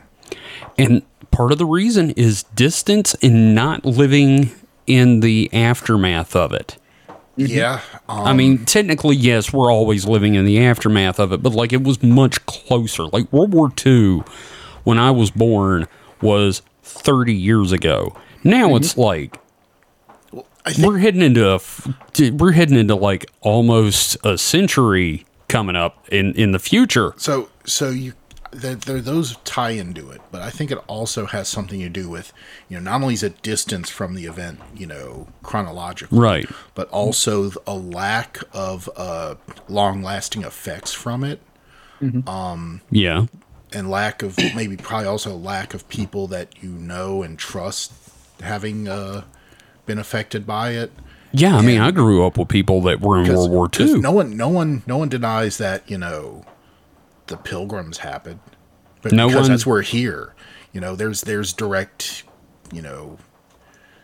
I wouldn't even say evidence, but results from We're that here, happening. like you said. So Well, and the thing with the Pilgrims, that was so long ago in history that, like, I guess people buy it. You know what I mean? So it may be a thing like 100 years from now, everybody's just going to take for granted that we got to them. So, but like World War II, no Right. one denies that happened. I don't know. I've heard. If they don't believe the Holocaust happened, there is the potential for them to say, "Oh, World War II never happened." Well, but like I was saying, it's just kind of one of those things that there's obviously direct repercussion from World War II. The Holocaust, while terrible, and I'm not trying to belittle what happened in any way, there wasn't, this causal and effect kind of repercussions from it. Well, for some people, there definitely was. Well, yeah, obviously that's why. And that was also the other part is if you have a relative that was in the Holocaust, you're not going to deny that shit. If you talk to your if you see the fucking grandpappy, tattoo, you talk to if you your see the grandma fucking or tattoo on the arm. grandfather, and they were in a concentration camp, you'd be an asshole to deny that happened to them. Right. Yeah. But it's people that don't have any personal connection to it. And also, there's kind of a fantastical element too. It's like something that just seems like Surely it that couldn't couldn't have happen in your happened. worldview. You mean a literal supervillain just started Yeah. killing a large portion of the population? That's Surely like a that could. Marvel movie. No, that's fake. That's a Marvel movie. That couldn't have happened. So there's also kind of this worldview thing that has to come into it because for someone that like me that likes science and technology, being a moon landing denier seems a little bit of a stretch because we're willing to accept that. But for someone who doesn't give a shit about that, Yeah. they'd be like, we couldn't have gone to the moon. It's all the way up there. I mean, I can't even get, across town without, all this traffic. Well, the response that kills me when I've spoken to younger people about this is just this sort of flippant. I just don't think they had the technology to do it. And they don't give a fuck. Yeah, I mean, there's definitely there's larger social issues we can talk about here. Well- but, just like the numbers that I just kind of gave you guys, like they're shocking to me, but they're not entirely surprising, if that makes sense. Yeah. No, I get you. And it's certainly an improvement over NASA's reputation in the 1970s, where some polls indicate up to 30% of respondents believed to some degree that the moon landing was a hoax. So NASA's doing pretty well, all things considered. Well, you know what else isn't helping belief in the moon landing is fucking History Channel. Well, and it's a number of people who are perpetuating the theory as well. People who have a lot of influence, which we're going to talk about. So, even today, people still believe the moon landing was fake. So let's talk about Buzz Aldrin for a moment. He does not believe the moon landing is fake. I should hope not. Could you imagine going to the moon and coming back and then not believing it actually happened? We were on a sound stage in Burbank. I shouldn't have had those edibles at liftoff. It looked a lot like the moon, but I'm pretty sure I wasn't on the moon. I mean, otherwise I wouldn't have been able to take a piss, would I? I think it was a Burning Man. I think it was in Fresno. So, do we know about Bart Sibrel?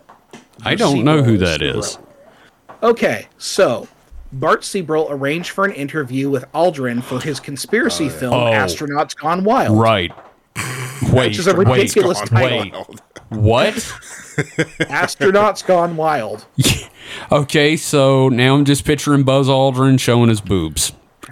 In a string bikini. Oh my god. So, Sibrel confronted Aldrin with supposed footage from the Apollo 11 thing. Eventually, things kind of went south, resulting in Aldrin punching Sibrel. Yes. God bless you, I Buzz did not remember Aldrin. the name, but I remember Yeah. the We confrontation. all remember the punch heard around the world. I just didn't remember who got punched. Now, Sibrel, like any good con man, has made quite a grift for himself peddling his moon conspiracies and interviewing astronauts under false pretenses. He's one of those assholes.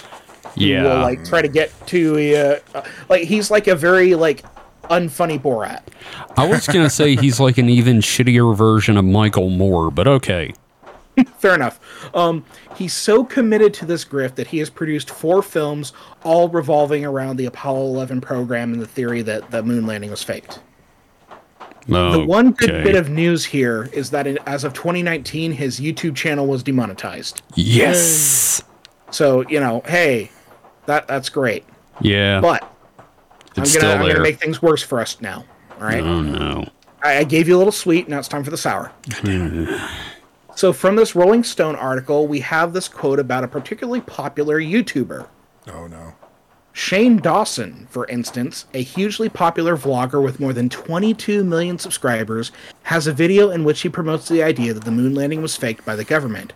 While he doesn't explicitly say he believes NASA faked the moon landing, he does say that it would not be a shock because the government fakes so much shit.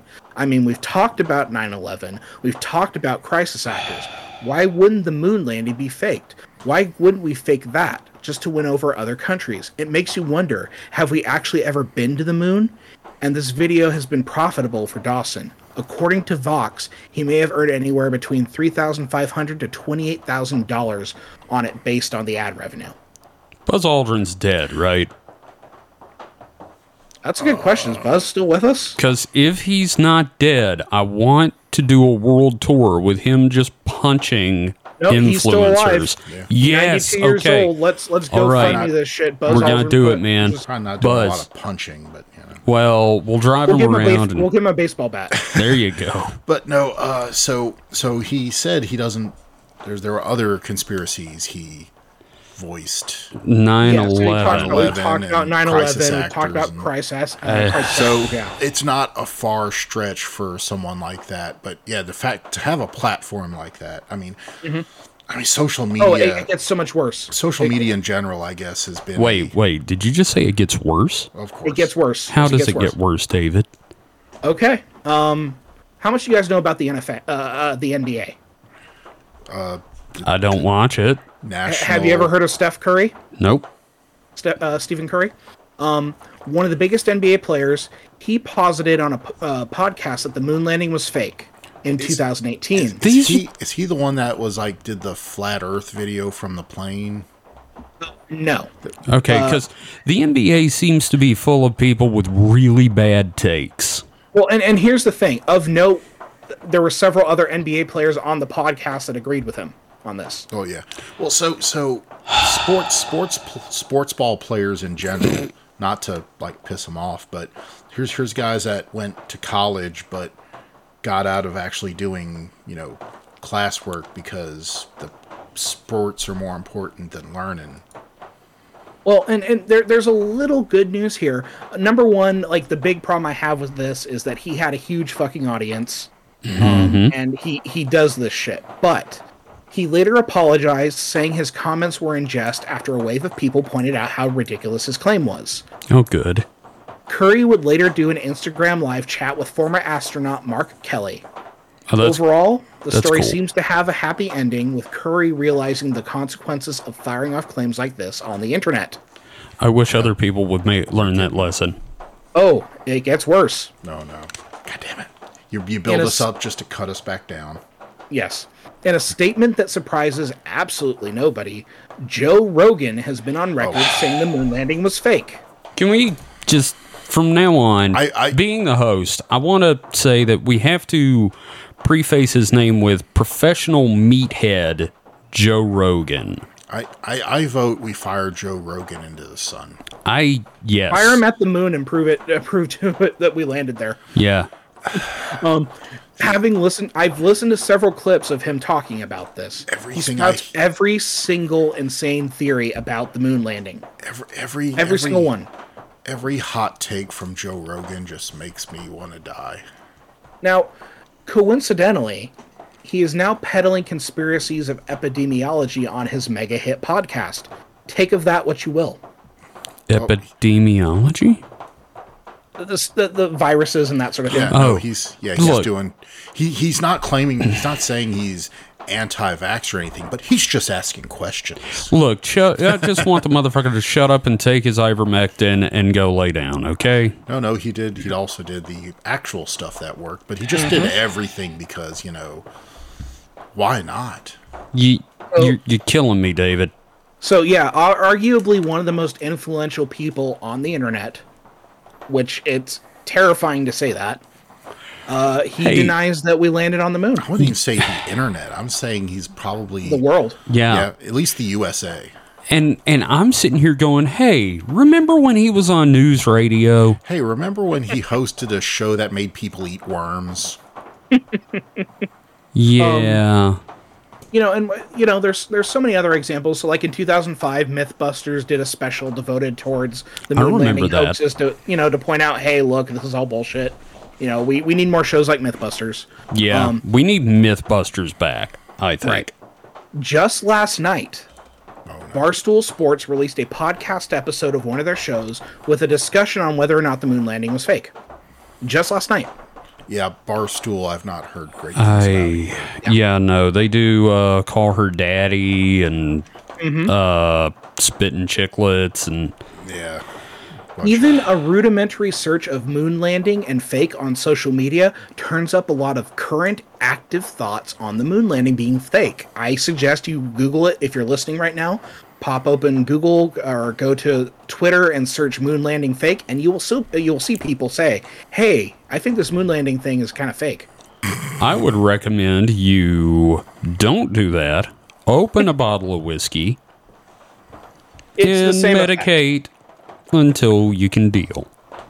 So, I won't be able to get into this larger point I want to talk about until a later episode, but I think this conspiracy is about to make a big comeback in this post-truth QAnon world. No, you're right. And I hate that. And Mike's over here just like, he isn't physically facepalming, but like spiritually, I'm getting big oof waves from him. I think I've sighed about like 24 times. Yeah. I'm not a happy man from this. Right. We're all highly upset right now. Also, it leads me to believe, so, they're wanting to go back to the moon within, the numbers keep changing and they keep pushing it back. Just because, it's the government. And, political reasons and just budgetary reasons. But hopefully sometime this decade. I wonder, how many people are just going to not believe that, too? Yeah. And it'll be some shit like it's all done by Weta. Yep. So to a very large degree, I feel that there's a direct lineage to how this conspiracy theory has fucked us up on a societal level. And it's accelerated this misinformation era that we live in. But that is a subject for another time. And that, I'm done. I'm done. Jesus. I could kind of lay the flat earth at their feet. Yeah. No, they dovetail together pretty well. Flat Earth's been around for a while, but definitely the resurgence is definitely tied to this. It's coming back. That dumb you like is coming back in style. Yeah. Yeah. So my big refutation of the moon landing hoax has always been a couple of things. Like, one, any conspiracy, my general catch-all for any conspiracy is, are there more than like a dozen people involved? Then the odds are one of them couldn't keep their fucking mouth shut about it. No, I'm with Mike. It is. The more people you have in on the conspiracy, the harder it is to keep. NASA at the time probably had a couple 100,000 employees. Not only just NASA. And it'd take NASA, more than like all 7 dead people to keep this secret. All the subcontractors, because the previous trying to think of the word here, the previous mobilization of industry before the moon landing of a similar scale was World War II. Yeah, I was gonna say it was the fucking war effort. Like they were asking freaking, you have M1 carbines made by the Singer's not typewriter, a sewing machine corporation and shit. Yeah. So this was kind of similar, not as big, obviously, but you had Chrysler making components for the moon landers. Yeah. I mean, Chrysler did have an aerospace division at the time, but it was nowhere near as big as some of the other players. Yeah. But still, senators being senators and, or Congress people being Congress people, they wanted a slice of pie for their constituents. So that's why you see, like, the Stennis Space Center here in Mississippi, where they tested the engines. There's no logical reason to do that here. You would want to do them in Florida, about where the shit's being built. But the senators wanted some of that pie for their constituents, so it was just spread all over the country. Like there's large too components, much infrastructure for it to have been like faked. The whole Gulf Coast is called the Space Coast for a reason, because dotted all along it, from Texas to Florida, are various places where the larger components were built because it was easier to ship them by barge. Right. Through the But how come there are no intercoastal stars in the waterways. photograph, man? I know. I'm just going by this. So all these hundreds of thousands of subcontractors that are making titanium bolts and everything. All that sure, you could they say- just you dump could that say- shit at the bottom of the ocean Yeah, you and could just say did a they- conspiracy. Exactly. You can say they built that for no reason. Well, obviously they built I can't I would say obviously, but lots of people saw, like thousands of people saw those rockets launch live, like out there, standing there. In person. In person. So, I'm sure some conspiracies say, oh, that was fake too, but, let's call that whatever. So even if they just built these giant rockets to go over the horizon and then fall into the ocean, that's still a lot of fucking money. That it's cheaper to just fucking go to the moon. So that's one part of it. That's just my general conspiracy. But also my big moon conspiracy refutation is the Soviets. If we fake this shit, they would be calling it on us like no tomorrow. They'd be like, Oh, yeah, no. comrade, Totally. you didn't actually go to the moon. I mean, they saw you making it. Khrushchev would just be slinging shoes left and right, man. they were monitoring us so closely that if there was any room for us to not have gone there, they would have been all over just it. slinging that mud everywhere. Been like, A Russian asset would have stood up, be like, "I knew you guys were full of shit." Right in the middle of mission control. yeah, no, they would have just brought the pain on us for faking What is that this shit. funky bullshit? What are you doing? Because I mean, they had You a did competing nothing. program. And that's the other thing, is that if ours was fake, they stopped theirs because their rockets kept blowing up and we beat them to it. So they figured, well, there's no reason to keep going. But if we had faked it and they knew it, They would have kept going, got there and see like, hey, look. We're actually here. There's no flag here. We Exactly. put our own flag here. We drink vodka. Oh, shit, open helmet. So Yeah, no, seriously. the Soviets There's- are the biggest heel, I think, to this Yeah, conspiracy. I agree. Because they I did- hated us. They I still didn't hate us. But even fucking think about that till you said it. That's a really good point, Mike. So, God, what a fucking nightmare of a conspiracy that's led to Hell World. well, I wouldn't say it led to it, but it definitely didn't help anything. It's a one stepping stone on the path. Yeah, all Well, right, you that's know, and fair. that's why we need to do that, like, genealogy, where Yeah. we just kind of draw those links, the because I bullshit think genealogy bop. it's becoming more important that we kind of fight this stuff where we can. Yeah. And when we first started this show, I was dead set against doing like conspiracies like this, but like now I'm like, we kind of gotta do it just for our own sanity. So I realize it's not weak and weird, but David, just cheer me up. Can X give it to me? All right, let me see if I can find something. Because like Okay, I here we feel go. like I we got one. need X to go and give it to you. I got one. Okay. It'll also round it out to 2 hours. So it's a picture of a big fat nug, marijuana. Okay. And the Yeah. thread is Does smoking marijuana help or hinder spiritual growth in any way? Might not be the right question. I'm currently healing my body from an injury I had 6 months ago, Okay. and I'm doing this physically through stretching and mentally through meditation and subliminals. I find meditating while high to be more enjoyable as I am able to focus better on what I want. I don't know if it's the right thing to do, which is why I bring this up here. Anyways, is it beneficial? How have you used it? Should it be used at all? Okay, well, I think all three of us have had very different experiences with Substances. like that. I know I discovered that I am a thin shell between existence and non-existence. I am a black void full of screaming demons.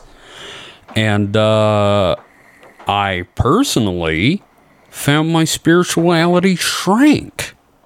So... I've had not great experiences with this stuff. Mike? Mike. You just chill. Yeah, I would say it was. He just chills and giggles. It was interesting, but it was not had no long-term impact on my spirituality. Like, music was really cool, Okay. but it's also really cool being drunk. Yeah. Yeah, music is awesome when you're drunk. So I'm not going to get into too specifics because I'm applying for a full-time teaching job. let me just phrase that. This guy, Having had such an experience, a long time ago. It put me into an existential crisis. Like, I apparently did not do well. Yeah, wow, that's Kevin's first try. Yep. Yeah. Yep. I did not enjoy it. The second time, we just sat there watching TV and had a good time. Third time, I don't even remember coming home. I'd say not being alone helps, and lower dosages helps. Yeah. I mean, Yeah, being not I an think expert I at may all. have bitten off more than I can Yeah, chew. that seems to be the rule, because I know Kevin the first time. I had like a brownie the size of my head. and it was way too Oh much. no! And you ate the whole thing? Uh-huh. Fuck. Yeah, no, it was a nightmare for like he 48 hours. Like, for the first week, he said, I'm never doing that again. And I did it again, and we just watched Westerns and like Kolchak the Night Stalker and shit. Oh man, That was- doing that and watching Kolchak would be fucking amazing. Oh, yeah, no, that was great. Like a lot just do that and watch Columbo too. Oh, I love Columbo. I'd say, like a lot of things like that, especially when you're not used to it, being in a safe space helps. Yeah. Well, I was in a safe space, but Kit was like, why didn't you tell me what was going wrong? I was like, I didn't remember how to talk. So, For me, it was in between bouts of like sobbing into my pillow about the state of the world. I was watching How It's Made. oh, God. Please I tell remember me you freaking watched out. the meat slurry. Yeah, there was one thing that they were making, and I got really concerned because I'm like, that seems really dangerous. Why are they doing this? God, I kind of want to get high and watch How It's Made. Dude. Yeah. It's actually, now that I could probably tolerate the stuff a little better. Not that I'm going to if No. my employers are listening. How It's Made would be great for that. Yeah, no, I think small dose, How It's Made. Yeah, that'd be okay. I think what blew my mind was watching them like form mold the plexiglass for a boat. Oh, Christ. I was Yeah, like, I remember "Oh, that fuck." episode. So, what are some of the responses to that? The first reply fucks up your aura, fucks up your memory, fucks up your body. You should stop, but you won't. I agree with one of those. The memory thing's no joke. Yeah, no, But the others, it's Aura? like, aura? If you're addicted, it equals bad. If you consume, it equals good. What? Yeah, If you're that's- addicted, if you're it's addicted, it's bad. bad. If you consume, It's good. so So just capitalism's consume- awesome. Well, so if you consume it without getting addicted, you're fine. Okay. I guess that's their message there. I'm glad I've had nightmare experiences with a lot of stuff because, like, I don't want to get addicted to them. So yeah, Here's one. I once ate 3 space cookies in bed, eyes closed, lights off. This is good, very mild, but very difficult to get into the secret chamber. Like shrooms will make you see things every time if you do enough. Mescaline is normal difficulty. MJ is harder. It is like HBWR seeds and Amanita muscaria. I can't pronounce. It's a mushroom of some sort. You have to meet it halfway. If you don't even astral project, you might not see anything, even if you take a lot. So he's talking about the keeper at the gate.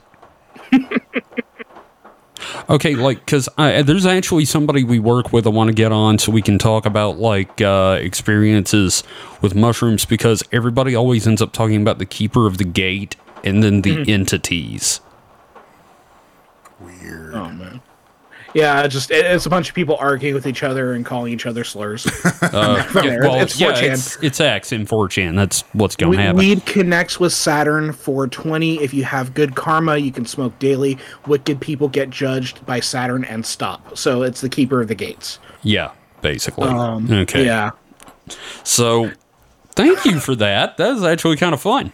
A little bit of a palate cleanser. Yeah, it's like it's the ginger after the wasabi the wasabi of the moon landing hoax. And next week we're going to be talking about some less hardcore moon theories that people nonetheless take seriously. And me and Michael tackle those. Yeah, we got our 2 cents to say. Chuck into the machine. So you could see why I was like, no, we kind of need to do a full episode. No, there's no way we could. Yeah, I'm glad you did this. Of course, I'm also not glad you did this. So, thanks everybody for listening as usual. David, where can they find you? You can find me on the social media as HP Comic. That is at HPKOMIC.